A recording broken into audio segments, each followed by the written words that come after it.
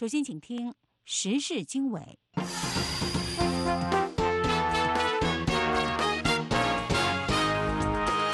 各位听众好，欢迎收听美国之音的时事经纬，我是文浩。今天是2019年9月3日，星期二，美国东部时间早上6点，北京时间下午6点。本次节目的主要内容有：香港特首林郑月娥否认向北京请辞，说要以法治解决香港目前的纷争；湖北恩施一名袭击者在开学当天杀死8名小学生，并造成2人受伤；多里安飓风过境巴哈马，造成5人死亡，并将在美国时间周二晚迫近佛罗里达州。还有其他精彩内容，请继续收听。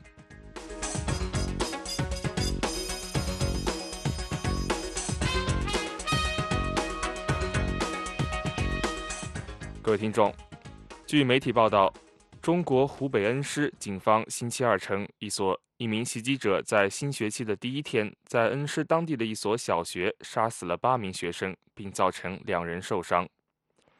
据恩施市当地的西都网报道说，袭击发生在9月2日上午8点左右，地点在恩施市白杨坪镇朝阳坡小学。美联社的报道说，嫌疑犯是一名40岁的余姓男子，他已经被逮捕并接受调查。孩子们是如何被攻击的，目前还没有公布，袭击的动机也不清楚。美国有线电视新闻网 CNN 的报道说，恩施市警方最初在中国社交媒体网站微博上发布了一份声明，但后来被删除，没有解释被删除的原因。截至星期二上午，湖北学校犯罪事件在微博上的访问量已达1.2亿人次。去年6月，上海一所小学外的一名男子刺死了2名儿童。去年4月，一名袭击者在陕西省湖北部的一所中学外杀死了9人，造成10多人受伤。据称，袭击者是一名因被欺负而寻求报复的学生。9月3日，星期二，在举行行政会议之前，香港特首林郑月娥召开记者会。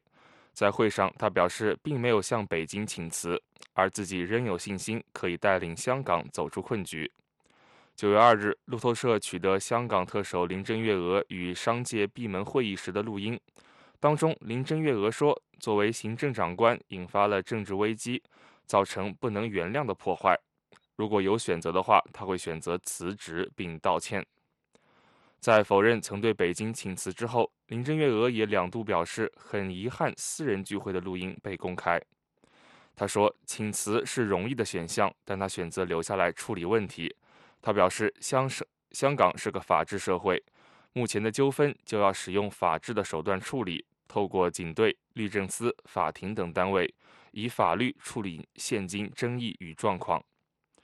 他说，目前香港社会有许多对立，需要建立沟通对话的平台，而不只是与年轻人对话，也要跟香港各界各阶层、不同背景、不同政治立场的人耐心对话。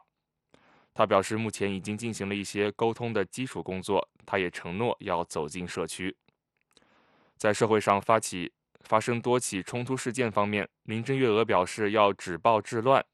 如果香港的法律里面还有其他空间，香港政府会去研究，看看其他法律的条文能用还是不能用。此前，林郑月娥曾因暗示可能动用紧急法而受到批评。美国之音时事经纬，欢迎收听。The Voice of America。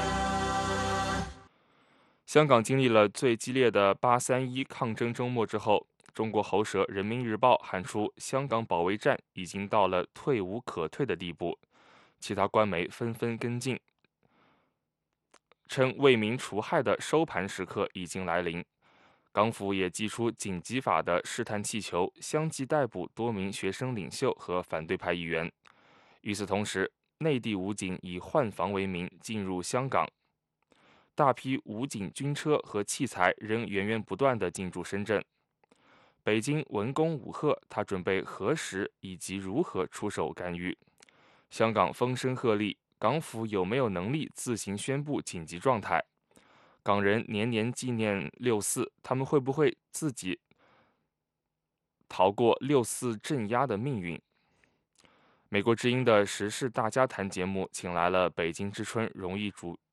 主编胡平和历史学者、独立时评人张立凡。张立凡说：“现在越来越接近中央选择下策的关头。这个武警现在的地位已经和过去是不一样了。实际上过去武警是武装警察，现在其实它就是中国军队的一部分。只不过呢是分工的不同。那这是一个看点，就是说，武警和和这个解放军的区别，可能就是在它的这个目标对象，还有它的这个性质是不太一样，但是呢，其实它还是军队，就是武警部队。另外，我觉得还有一个看点就是军队的调动需要中央军委主席的命令，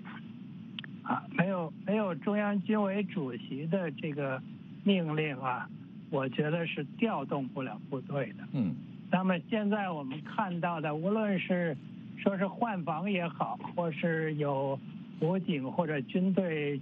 持续的进入香港也好，我想这个已经很明显，就是说这样的调动应该是得到了这个中央军委主席的批准的。那么再从眼下这个中共的喉舌啊，以及香港建制派这个他们的这个所谓文攻武吓的这种言论来看，也确实到了一个最后关头，就是摆出了要这个清盘的这么一个架势。所以呢，我觉得恐怕在这方面，过去我们一直担心说，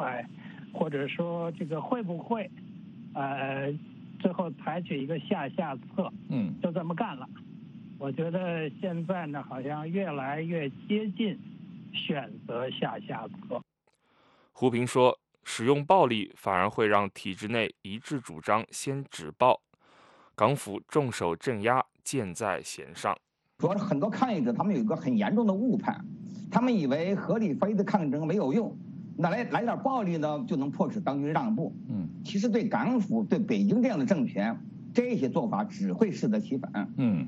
只会让当局变得更强硬本来呢，对于港人提的几条诉求，在这个建制派内部，在当局内部，并不是没有不同意见。你看，我们原来看到就是香港01的一些报道，港府高层曾经有个讨论，有人提议呢可以成立独立调查委员会，但是有人反对，说这么一来呢会打击警察的士气，而现在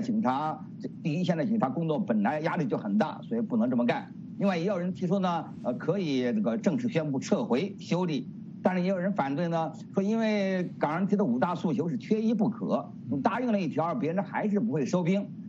可能还会得寸进尺所以他们结论最后就是一动不如一静短期之内呢不会对5大诉求做任何回应。那现在的问题是呢，面临着所谓愈演愈烈的这种所谓暴乱，那么体制内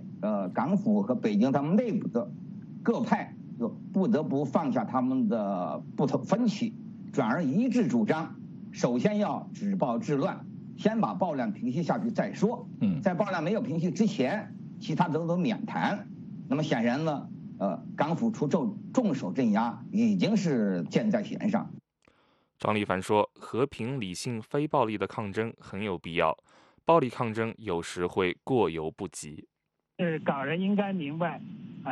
你们自己要什么？你们不要提出这种超越北京底线的这种要求和口号，比如港独，那么这一次来看呢，也确实有这个问题，就是比如说光复香港、时代革命这样的口号虽然这个提出者他们现在说我们这个不是要港独，但是呢，这个很容易被解读为是要港独。光复香港，你光复的是谁呢？你要光复港英时代的香港吗？北京会这么问。对，你要时代革命，你是不是要搞颜色革命啊？他也会这么来想。所以这个引发的这种意义上的延伸解读就相当的可怕。当然还包括比如说在这个暴力抗争的过程中，我们也看到有打英国旗的，有打美国旗的，这些呢都会刺激，甚至会刺激一部分大陆居民的看法。这些呢可能就是所谓胡先生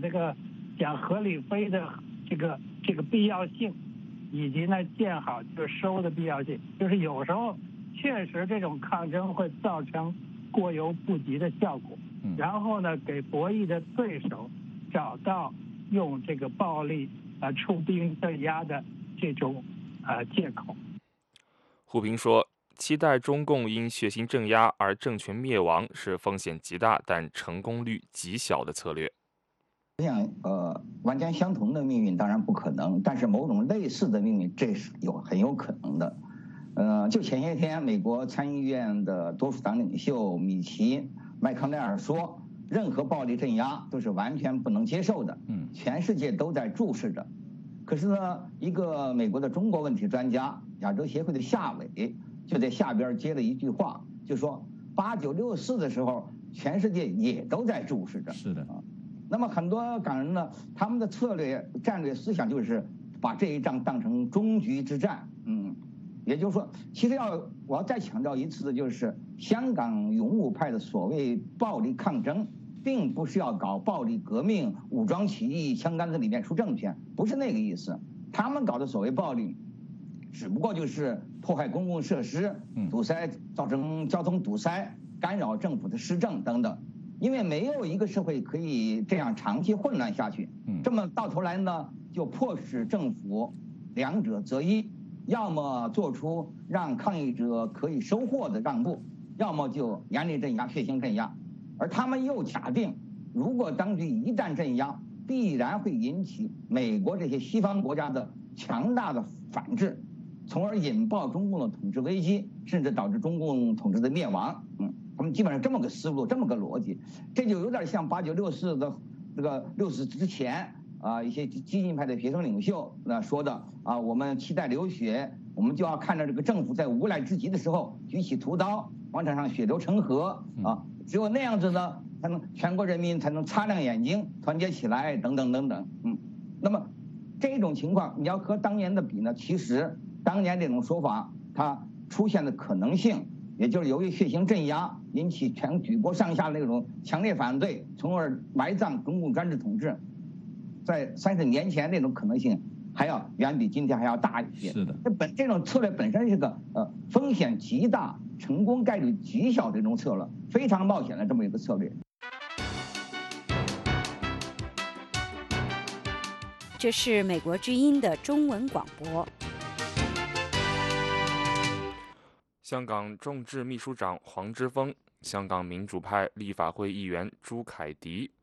和香港学联前秘书长秦傲辉9月3日抵达台湾，与包括执政党民进党在内的台湾各主要政党接触，希望台湾各界全力支持香港的反送中运动。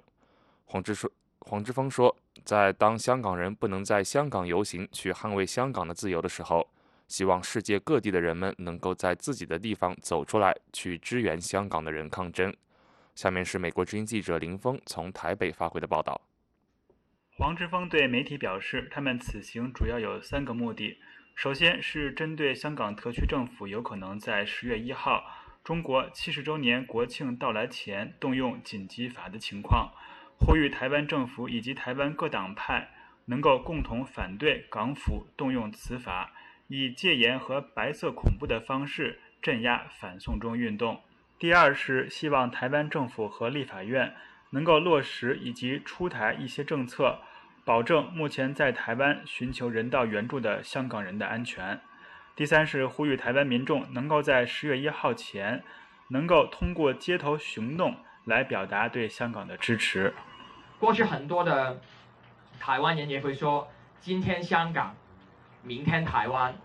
但我觉得最好的理想应该是今天台湾明天香港，香港可以像台湾一样成为一个有民主自由的地方。他还表示，希望支持香港能够成为台湾跨党派和全社会的一个共识。不管是哪一个党派或是背景的总统参选人，我们也希望支持香港反送中是可以成为一个台湾的公司，这个是我们希望的。不管是韩国瑜，还是柯文哲，还是不同党派的朋友，当香港现在已经面对一国两制全面的崩溃，我们面对北京的压迫，我觉得其实香港跟台湾已经是一个命运共同体。所以台湾民主派立法会议员朱凯迪说，他们来是希望能够和台湾一起争取胜利。因为香港的在这一波很重要的民主运动当中的胜利，其实我觉得从台湾人民的角度也是一种胜利，因为大家都知道，其实我们是在同一条抵抗威权的战线上面。朱凯迪表示，香港人的民主抗争即将进入一个非常艰难的时期，情势可能会恶化，在一线抗争的港人将面临更严重的冲突和更严厉的抓捕。因此，希望台湾政府以及各政党为未来可能发生的情况提早准备。台湾执政的民进党党主席卓荣泰、秘书长罗文嘉和副秘书长林飞帆3日下午在民进党总部会见了黄之锋等3人。卓荣泰表示，自由民主人权是普世价值，也是人民的基本需求。他非常诚挚地希望香港人在争取和巩固既有的自由人权之外，在这次反送中公民运动中能够平安度过。他也希望台湾民众能够关心和支持港人为自由、民主和人权所做的奋斗。前台湾太阳花学运领袖、民进党副秘书长林飞帆说：“我们都认知到，香港问题其实是一个国际问题，也同时是人权问题。那我们相信，包括台湾在内的国际社会，都已经高度理解一国两制的崩解是一个极大的政治危机。”在此之前，黄之锋、朱凯迪和陈奥辉3人3号下午首先与时代力量党主席徐永明、立法委员黄国昌和立法院党团主任陈慧敏举行了会晤。时代力量党主席徐永明表示，对于香港政府会不会动用紧急法，台湾应该表示关切。对于香港是不是要动用紧急法，我想台湾这边应该予以表示关切。这是违反普世的人权价值，将100年前港英时期的法律拿来用，我相信这是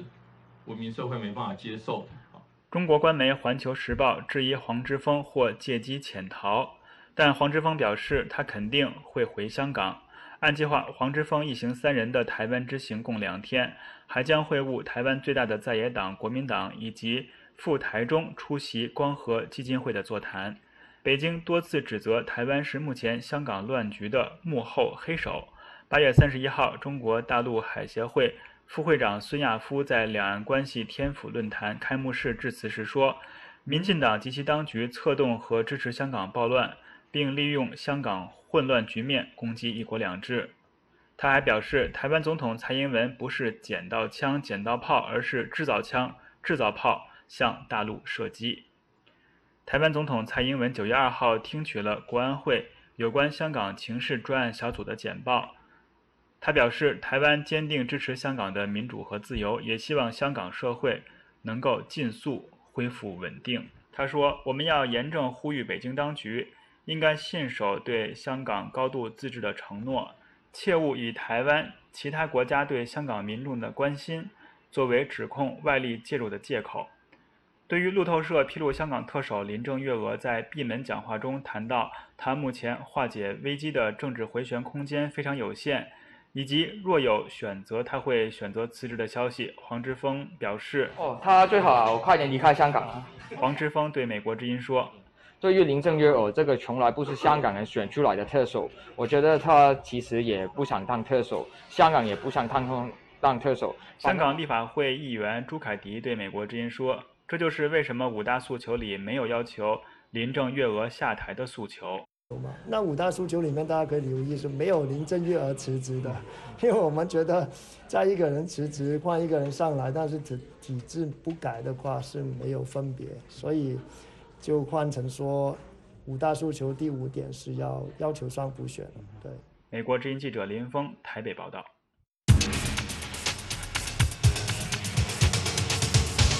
这是美国之音的中文广播。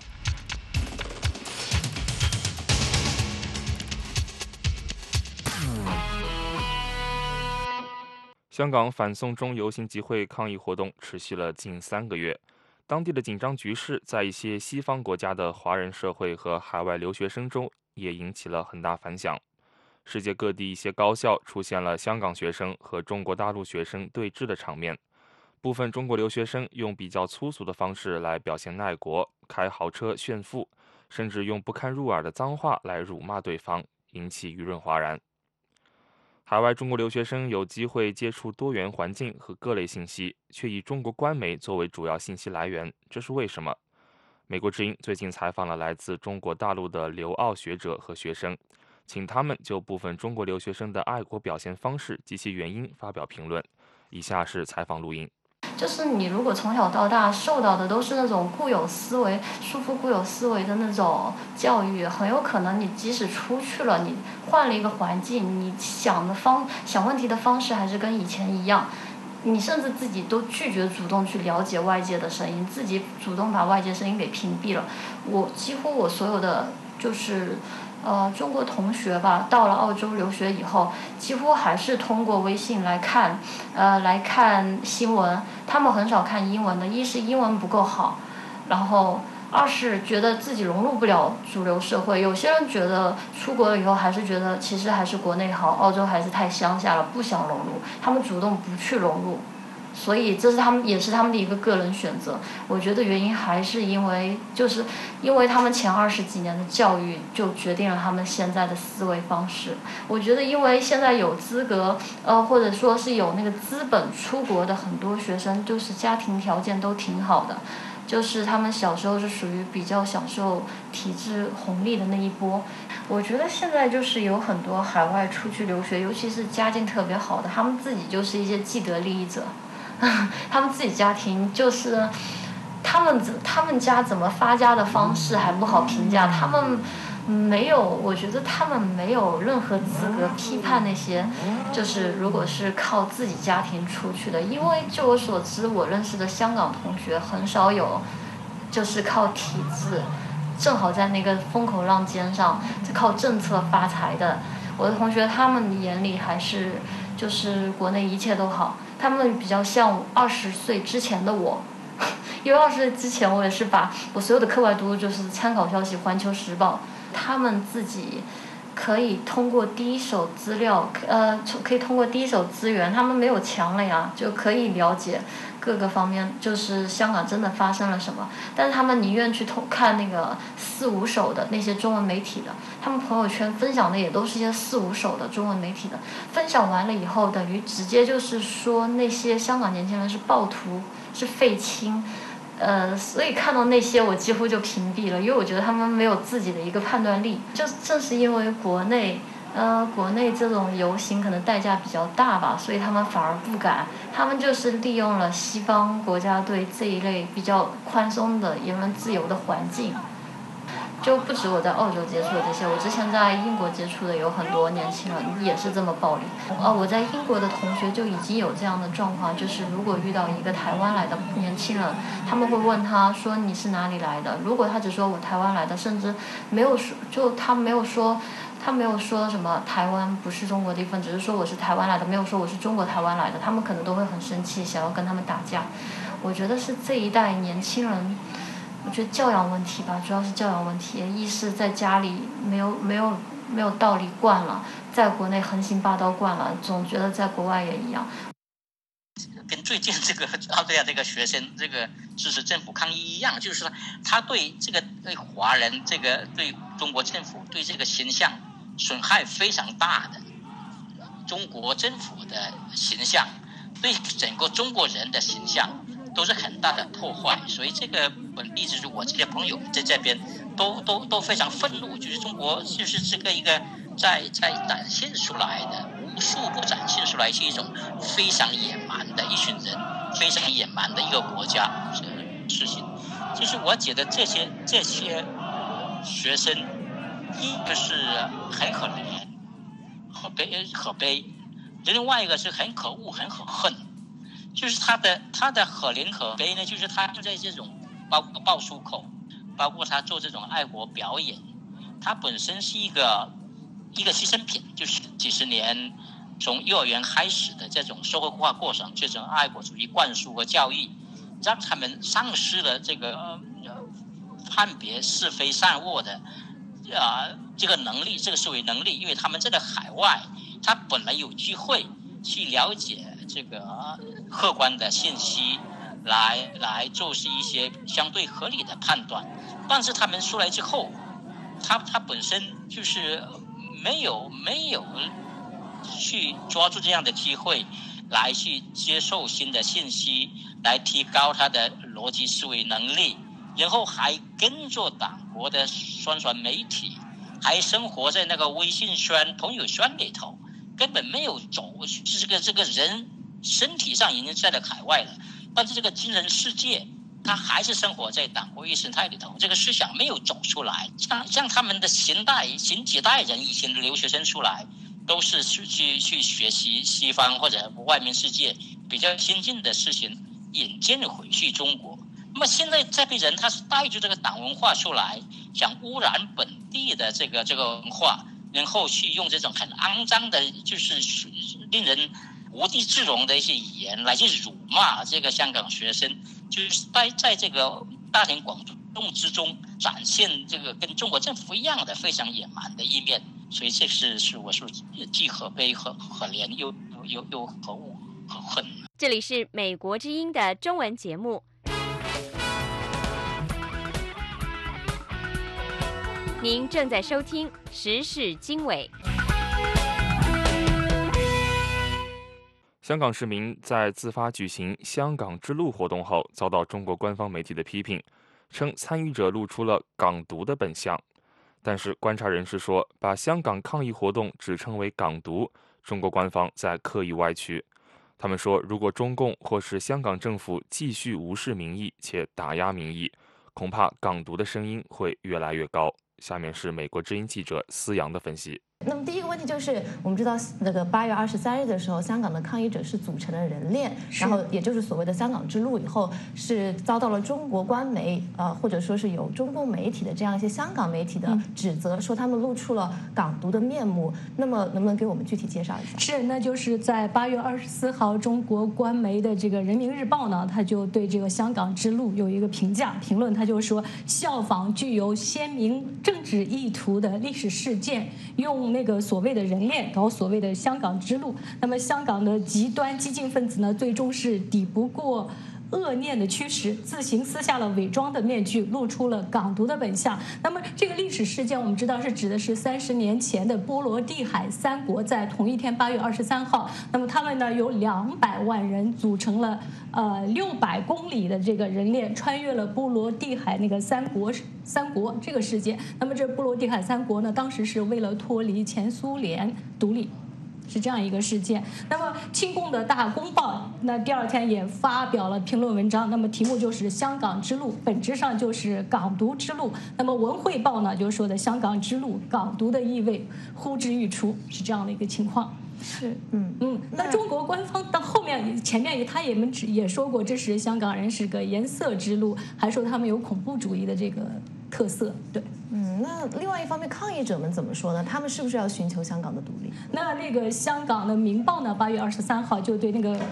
援引了这个香港之路的一个召集人的一个话说，他就说香港之路不分派别，是展示港人团结和平争取民间的5大诉求，也希望连同样追求民主和人权的人，所以没有提到港独。那么我们也知道5大诉求呢是在香港那个抗议7月1号，在7月1号举行抗议的当天提出了5大要求，那么包括正式式撤回逃犯条例的修订，无条件的释放被拘捕的示威者，成立独立委员会调查警民冲突，取消以暴动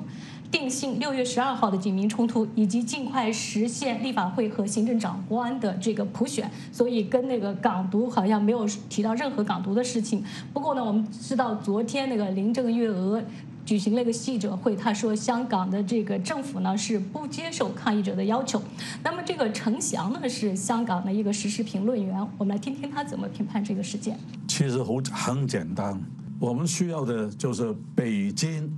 还给我们你在基本法里面所答应的东西，就这么简单。你不要去歪曲基本法的原来立法的精神，就这么简单而已。你还我们你该给我们的东西，你给我们。没有我就是这个香港之路，我们点燃这个手电来显示我们的决心，并不是像《大公报》《文汇报》所污蔑的说我们要搞独立。你去问他这20几万人来手牵手来有多少要独立？没有。但是我们要求就是你真正落实你在基本法里面所承诺给我们的东西。那个程翔呢，他后面他也说，虽然香港基本法的文字没有动，但是精神在一点点的被中共在篡改。那么我们也知道，香港的主权移交以来呢，香港就发生了至少有4次大规模的示威活动。那么这个每一次呢，都跟那个中共希望就来轻视香港的自由有关。2003年一次就是关于基本法的这个国家安全的事情。那么2012年是香港人呢举行示威抗议中国试图干涉香港的中小学教育。那2014年的这个真普选，还有今年的这个就是修订逃犯条例的事情。对，那我们同时也是看到一个现象啊，就是我们很多的香港人似乎只认同自己是香港人，而不认为自己是中国人。那么香港的本土意识也是越来越强，这是什么原因造成的？对，那么就是说，我们知道香港大学民意调查研究计划6月份出了一个调查报告，它就是说，那个大约有70%的香港人是年轻人，18岁到29岁之间的人认定自己是香港人。那么这个香港人对中国的认同不是说一从主权移交以来就不认同了，实际上在2008年的时候，就中国的这个北京奥运，还有那个汶川大地震的时候，香港人对中国的认同其实是非常的高。那么那个香港人的这个离心力越来越大呢？是什么样一个原因？我们也听那个程翔呢，他就是说后来出了什么问题呢？是因为香港人的很多的这个觉得大多的事件并不是香港人来决定的，而是为了满足香港的中国北京的一个大一统的计划。那么他就提出了一个高铁，说香港的高铁26公里，实际上从社会从经济意义上来说都不是很必要的。是，我们也看到很多人在提到的香港自觉这么一个问题。那么呢，一直被中国媒体称为港独头目之一的黄之锋，之前在接受你的采访的时候也是提到了，他们追求的是香港自觉。那么香港自觉和独立有什么样的区别？对，那个黄之锋呢，现在曾经是2014年这个占中运动的一个代表人物，那么他现在也是香港民主党派叫香港众志的一个秘书长。那么他是说，他们是追求的是自觉，不是独立。这是我特意问他的。他说自觉就是说香港人可以自由地决定自己的政治和经济地位，并且是选举香港领导人，并不是主张这个香港独立。那么他在2015年的在《时代》杂志上呢，就发表了一篇文章，说那个自觉是解决香港问题的唯一出路。那么在这个文章当中呢，他就比较明确地阐述了自己的想法。他说，自觉就意味着香港是一个国际都市，以自由和开放为骄傲，可以是中国的一部分，但是根据1国2制自己独立运营。那么他在文章当中特别提到说，2047就是说中国和英国的政府在2047年之后都没有谈，就是说香港应该什么样子。所以他说，香港人现在不但要争取真普选，而且就是说要为自觉的权利而战。他说这样才能够保证在2047年之后，香港依然是一个就是说自由和民主自治的社会。我们一方面还看到港独的声音也是在出现，香港现在已经有争取香港独立的政党了。那么香港人在这次的抗议中，也有人打出了光复香港时代革命的标语，那你怎么看呢？港独的声音其实在2016年的时候好像就是比较高涨一点，不过现在呢还不是主流的民意。那么这个我们来先听听这个港独派是怎么说的。那么陈浩天呢是香港民族党的一个召集人，民族党现在在2016年成立，2018年被禁止举行任何的这个被香港政府取缔了。我们来听听他的说法。我参加了雨伞革命，我也向行政长官要求民主和普选，但我后来意识到，我其实是向中国共产党要求民主，但中共永远也不会给我们民主，因此我就决定跟中共一刀两断，我要独立，这就是我追求独立的原因。就虽然是他的这个政党被取缔了，那么这个香港呢，就是说现在有分析人士就指出，刚才从陈浩天的这么一个就经历，我们也看到是因为他觉得他的诉求没有得到回应。那么那也有分析人士指出，如果港府和北京继续忽视这个抗议者的这个意图的话，那么可能这个港独的声音是越来越大。所以这个香港的一个资深媒体人叫麦燕婷，他就说港独实际上是北京搞出来的，打压搞出来的。我们听听他的说法。但是问题是，你可以看见，他越高压，他越干预，香港人的反抗就越大，越不高兴，越对这个一国两制不满意。对，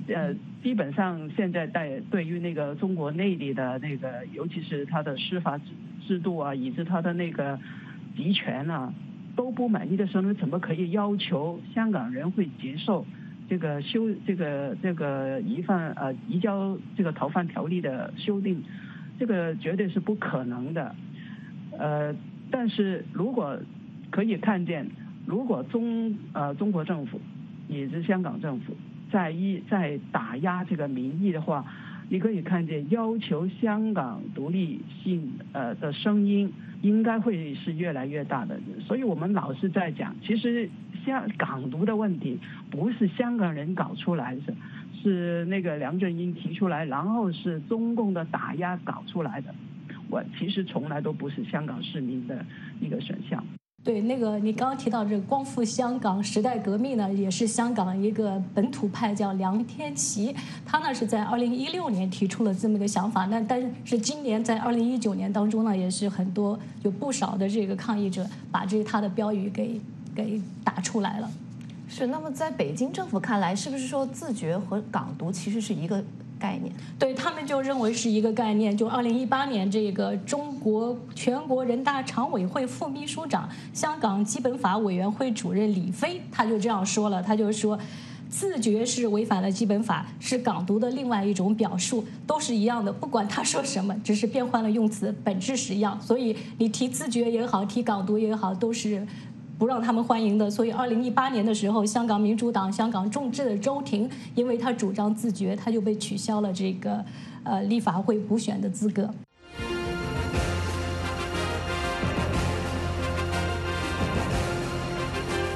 美国之音时事经纬，欢迎收听。美国之音的时事经纬正在直播。塔利班声称对星期一晚些时候在喀布尔发生的爆炸事件负责。就在几个小时前，一名美国谈判代表与阿富汗总统加尼分享了一项将有数千名美军撤离阿富汗的协议的关键细节。阿富汗内政部发言人说，在绿村大院里发生了爆炸，那里是国际组织和宾馆所在地。爆炸造成至少5人死亡，约50人受伤。由于一些房屋被毁，死亡人数预计还会上升。美国官员早些时候说，他们与塔利班达成了一项框架协议草案。这项协议要求美军在签署该文件后135天内撤离阿富汗的5个军事基地。美国首席谈判代表哈里扎德在对阿富汗最大的私营电视台托洛新闻讲话时发表这一评论。他说，5000人的部队将从基地撤出。目前有14000名美军部署在阿富汗，在阿富汗有7个已知的美军基地。哈里扎德强调，我们原则上达成了一项协议，但在美国总统批准之前，这不是最终协议。哈里扎德说，美国和塔利班谈判人员仍在讨论将在何时何地签署和平协议。他说，如果反叛组织试图在实现和平后的阿富汗通过军事手段重新掌权，这将是不可接受的红线。哈里扎德与加尼总统分享了这项协议的细节，但没有给他一份文件副本。这份文件可能结束美国在海外最长时间的军事干预。总统发言人在喀布尔对记者说，哈里扎德谈到了该协议框架的细节，该协议将在不久的将来签署，因此我们仔细研究了所有这些细节，总统也看到了这些细节。他拒绝透露协议的具体内容，称阿富汗政府将研究细节，制定其观察结果，并与哈里扎德的团队分享。这里是美国之音的中文节目。您正在收听《时事经纬》。美国副总统彭斯目前正在波兰进行访问，并代表特朗普总统出席了二战爆发80周年纪念活动。彭斯此行的另一个重要任务就是与华沙签署 5G 安全协议。下面是美国之音记者李义华的报道。美国副总统彭斯星期一下午已经和波兰签署了这一项5G 网络，也就是新一代移动网络的安全协议。这项协议的内容反映了今年5月份呢，在布拉格所举行的一场新一代移动网络安全峰会上所达成的这个共识。那么主要的目的呢，也是在于这个应对各国建设新一代移动网络所面临的这个威胁。那么协议的内容也同时提到了保护5G 通讯网络，防止外部干扰和操控，保障美国、波兰和其他国家公民隐私和个人自由呢是至关重要的。那么彭斯副总统呢在星期一的记者会上还称，这一项与波兰的这个安全协议呢将为欧洲其他的国家来树立新的典范。我们先来听听彭斯副总统在稍早的记者会上怎么说。今天稍后，我们将与波兰签署联合声明，确保我们双方数字平台基础设施的安全。我们相信这份声明将为欧洲其他国家在广泛的5G 建设问题上树立一个重要的典范。我们也知道呢，新一代移动网络建设是目前全球各国积极开发的这个通讯的领域。那么华为呢是全世界最大的网络基础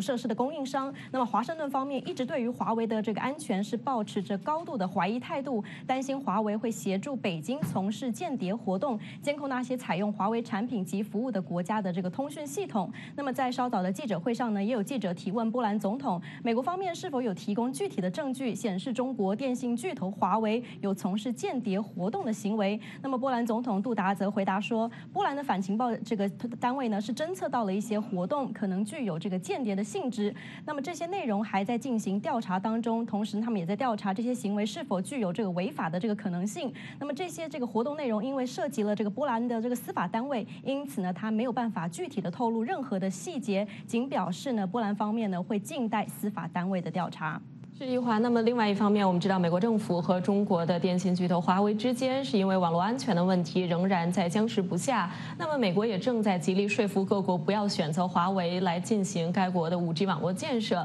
那么目前美国在5G 网络建设方面的政策是怎么样的？为什么华为会让美国如此的不安呢？是的，好，您这个问题相信也是许多观众朋友所关注的。我们知道美国一直以来呢是在极力的说服盟友能够将这个华为排除在这个他们的5G 网络建设之外。那么理由是担心中国政府会迫使华为提供网络间谍活动的这个途径。那么尽管华为方面一直否认这样的说法，但是呢美国政府并不相信。那么上个星期呢，这个在纽约的一场外国记者中心的一场演讲当中呢，美国国务院网络国际通讯与信息政策副助理国务卿斯特雷耶呢，他特别表示，美国在选择5G 网络合作伙伴最重要的关键条件就是是否能够建立信任，而中国的政策和制度都令美国感到不安。我们先来听听他怎么说。很重要的是，我们必须能够信任这些5G 网络技术的供应商。一个重要的信任指标就是这些供应商不会在缺乏适当的司法管辖框架下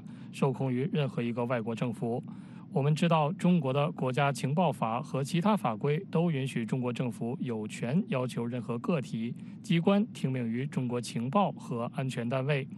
我们认为那是非常令人不安的，尤其是中国政府与那些个体、机关之间并没有独立的司法空间。因此事实上他们直接受控于中国共产党。我们也知道呢，在5G 网络建设的这个市场当中，也有观点认为，美国打击华为的主要目的是为了赢得5G 网络的这个竞争。对此呢，斯特雷耶也表示，目前全球的这个5G 网络建设供应商当中，除了华为之外，主要还有瑞典的爱立信、芬兰的诺基亚和韩国的三星。这3家公司没有一家公司是美国的公司。那么，美国在建设5G 网络建设当中，也是从刚刚所提到的这3家公司来进行选择，因此排除华为对美国的厂商并没有任何的优势。那么美国担忧华为会赢得5G 网络市场这样的优势的说法呢，其实是不成立的。那么斯特雷耶还表示说，这个美国尊重世界各国独立选择要与哪一家公司来进行5G 网络的合作。不过呢，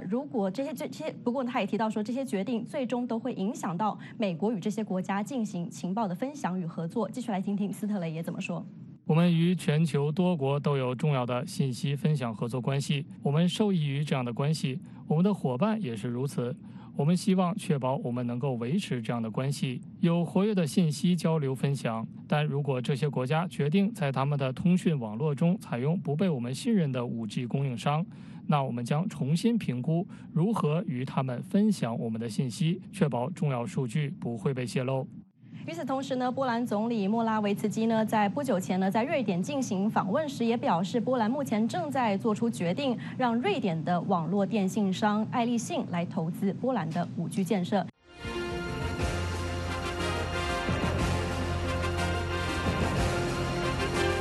美国之音时事经纬，欢迎收听。在石油、天然气和液化天然气之后，俄罗斯正推动另一种能源产品——液化石油气，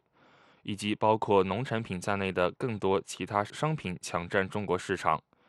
在美中贸易战之际，俄罗斯与中国的双边贸易规模继续扩大。下面是美国之音特约记者白桦从莫斯科发来的报道。俄罗斯经济发展部部长奥列什金8月上旬表示，伴随着美中贸易战，俄罗斯产品可以取代美国。他说，与美国不同，中国现在更把俄罗斯看成是任何商品的可靠供应伙伴。俄罗斯目前与中国正围绕农产品和其他商品的供货在积极谈判。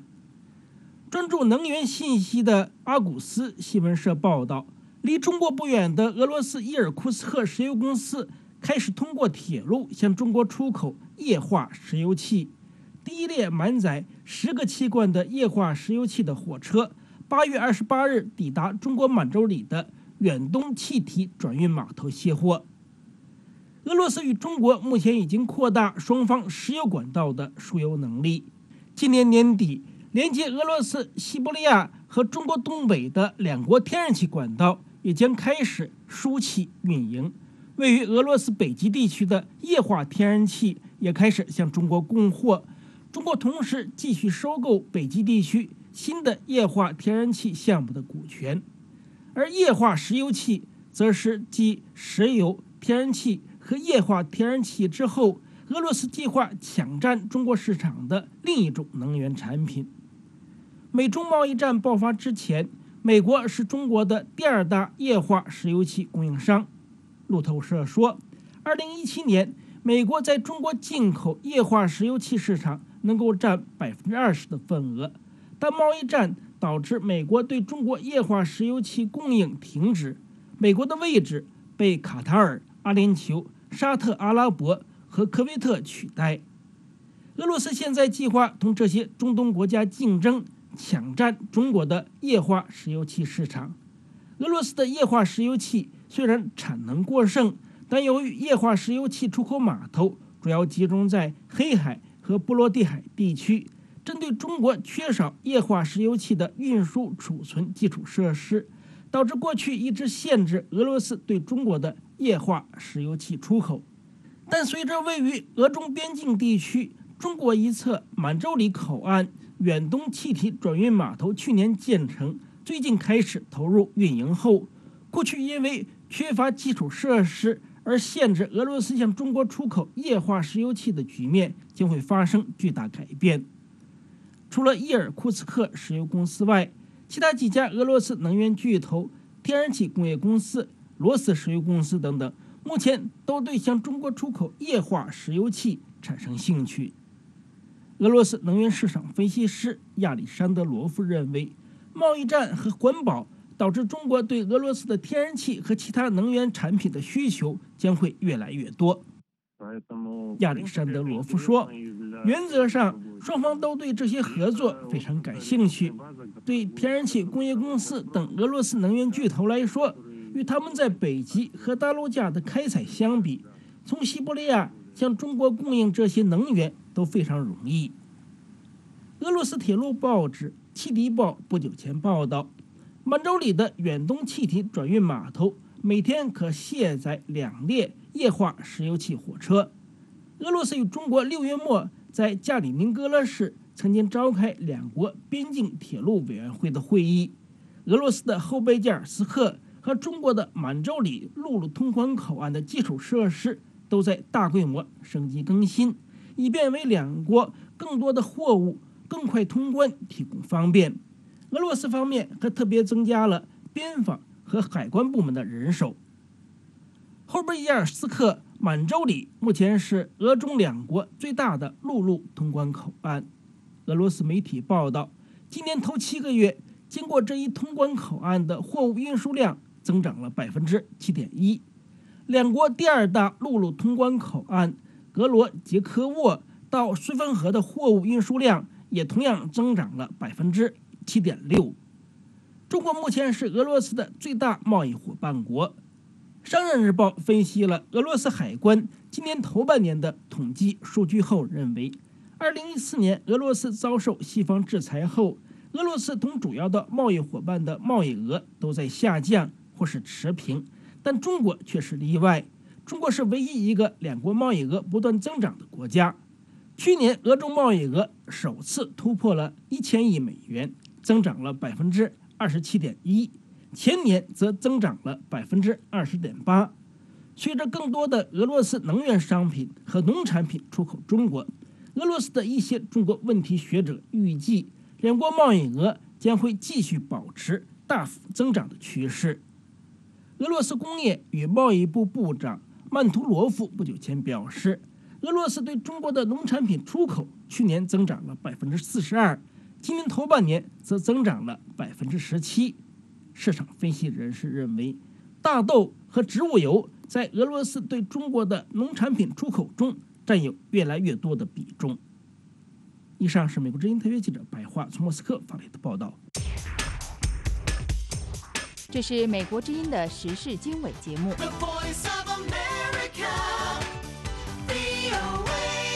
在香港，数以万计的大专及中学生及跨界别人士9月3日举行第2天的罢课、罢工以及集会之际，香港警方继续对主要社会运动人士及学生进行拘捕。尽管警方否认，不过外界还是质疑警方涉嫌滥捕。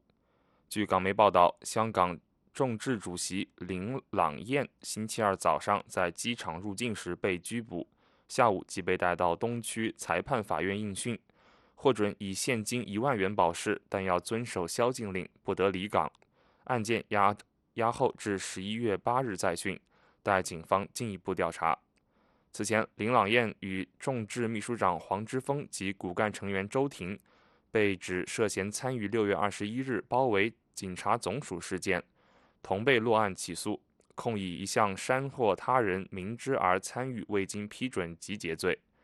黄之锋和周庭8月30日被捕，当天提堂后获得保释。不过，林朗彦早前已经离境。在831抗争前，警方8月30日突然拘捕黄之锋、周庭以及其他3位民主派立法会议员、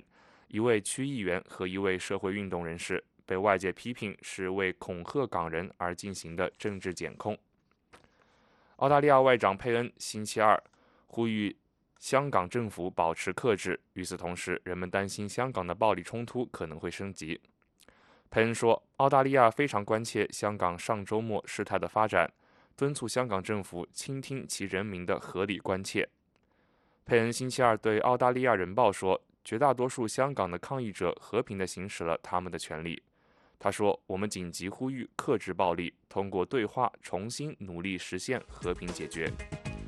各位听众，这次的美国之音时事经纬节目先播送到这里。节目的导播是玉华，我是文浩，感谢收听。接下来将播送新闻。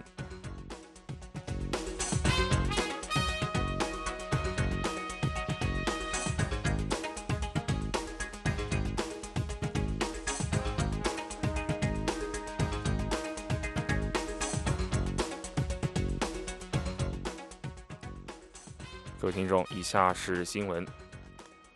中国喉舌官媒新华社9月3日报道称，从中国有关部门获悉，美国联邦快递的中国公司涉嫌非法收寄寄往香港的管制刀具，该案物品已被有关当局暂扣，正在进行调查。新华社的报道没有提供进一步的详情，包括收发件人具体是哪类管制刀具等等。联邦快递公司也没有立即回应路透社的电邮置评请求。此前，中国官媒称，中国当局6月起对联邦快递进行立案调查。7月26日公布阶段性调查结果称，联邦快递关于将涉及华为公司的快件转到美国是失误操作的说法与事实不符。当局还称，联邦快递还涉嫌滞留超过100件涉华为公司的进境快件。此外，福建省福州市公安局静安分局上月中旬接到报警，称福建一运动用品公司收到由美国联邦快递承运的一个美国客户寄出的快递包裹，内有枪支，并展开调查。联邦快递随即回应，该公司6月14日就向有关部门报告了这件包裹，并对此高度重视，全力配合警方调查。目前，中国舆论不断谈论美国联邦快递是否会被列入中国政府警告的不可靠实体清单。联邦快递是最早进入中国市场的全球物流业巨头，1984年便以合资方式运作。目前在中国区拥有员工约9000人，分公司已达78家，运输车辆约2700辆，地面操作站近90个。澳大利亚外长佩恩星期二紧急呼吁香港政府保持克制。与此同时，人们担心香港的暴力冲突可能会升级。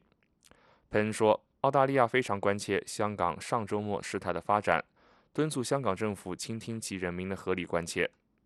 佩恩星期二对澳大利亚人报说，绝大多数香港的抗议者和平地行使了他们的权利。他说，我们紧急呼吁克制暴力，通过对话重新努力实现和平解决。香港的一些学校和大学学生星期二连续第2天罢课，举行支持民主集会，要求中央政府赋予香港更大的自主权。人们担心中国当局可能会派解放军进入香港，帮助平息抗议活动。佩恩外长认为，这场危机最好由香港当局来解决。他说，他们应当负责任的、相称的回应抗议活动。佩恩说，维护香港的基本法和1984年中英联合声明所规定的权利和自由十分重要，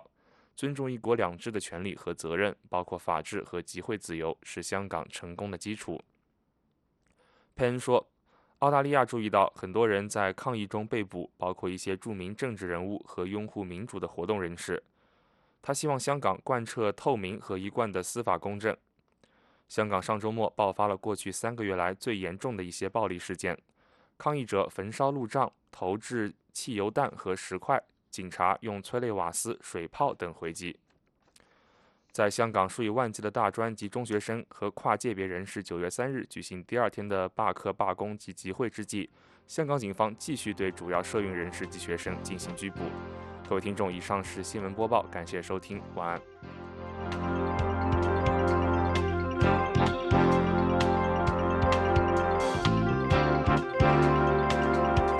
各位听众，美国之音现在结束今天下午6个小时的中文广播，下次广播从北京时间上午6点钟开始。美国之音中文广播已经进入每周7天，每天24小时运作。欢迎您通过网站 voachinese.com 或者亚洲7号卫星以及亚太5号卫星收听收看美国之音的节目。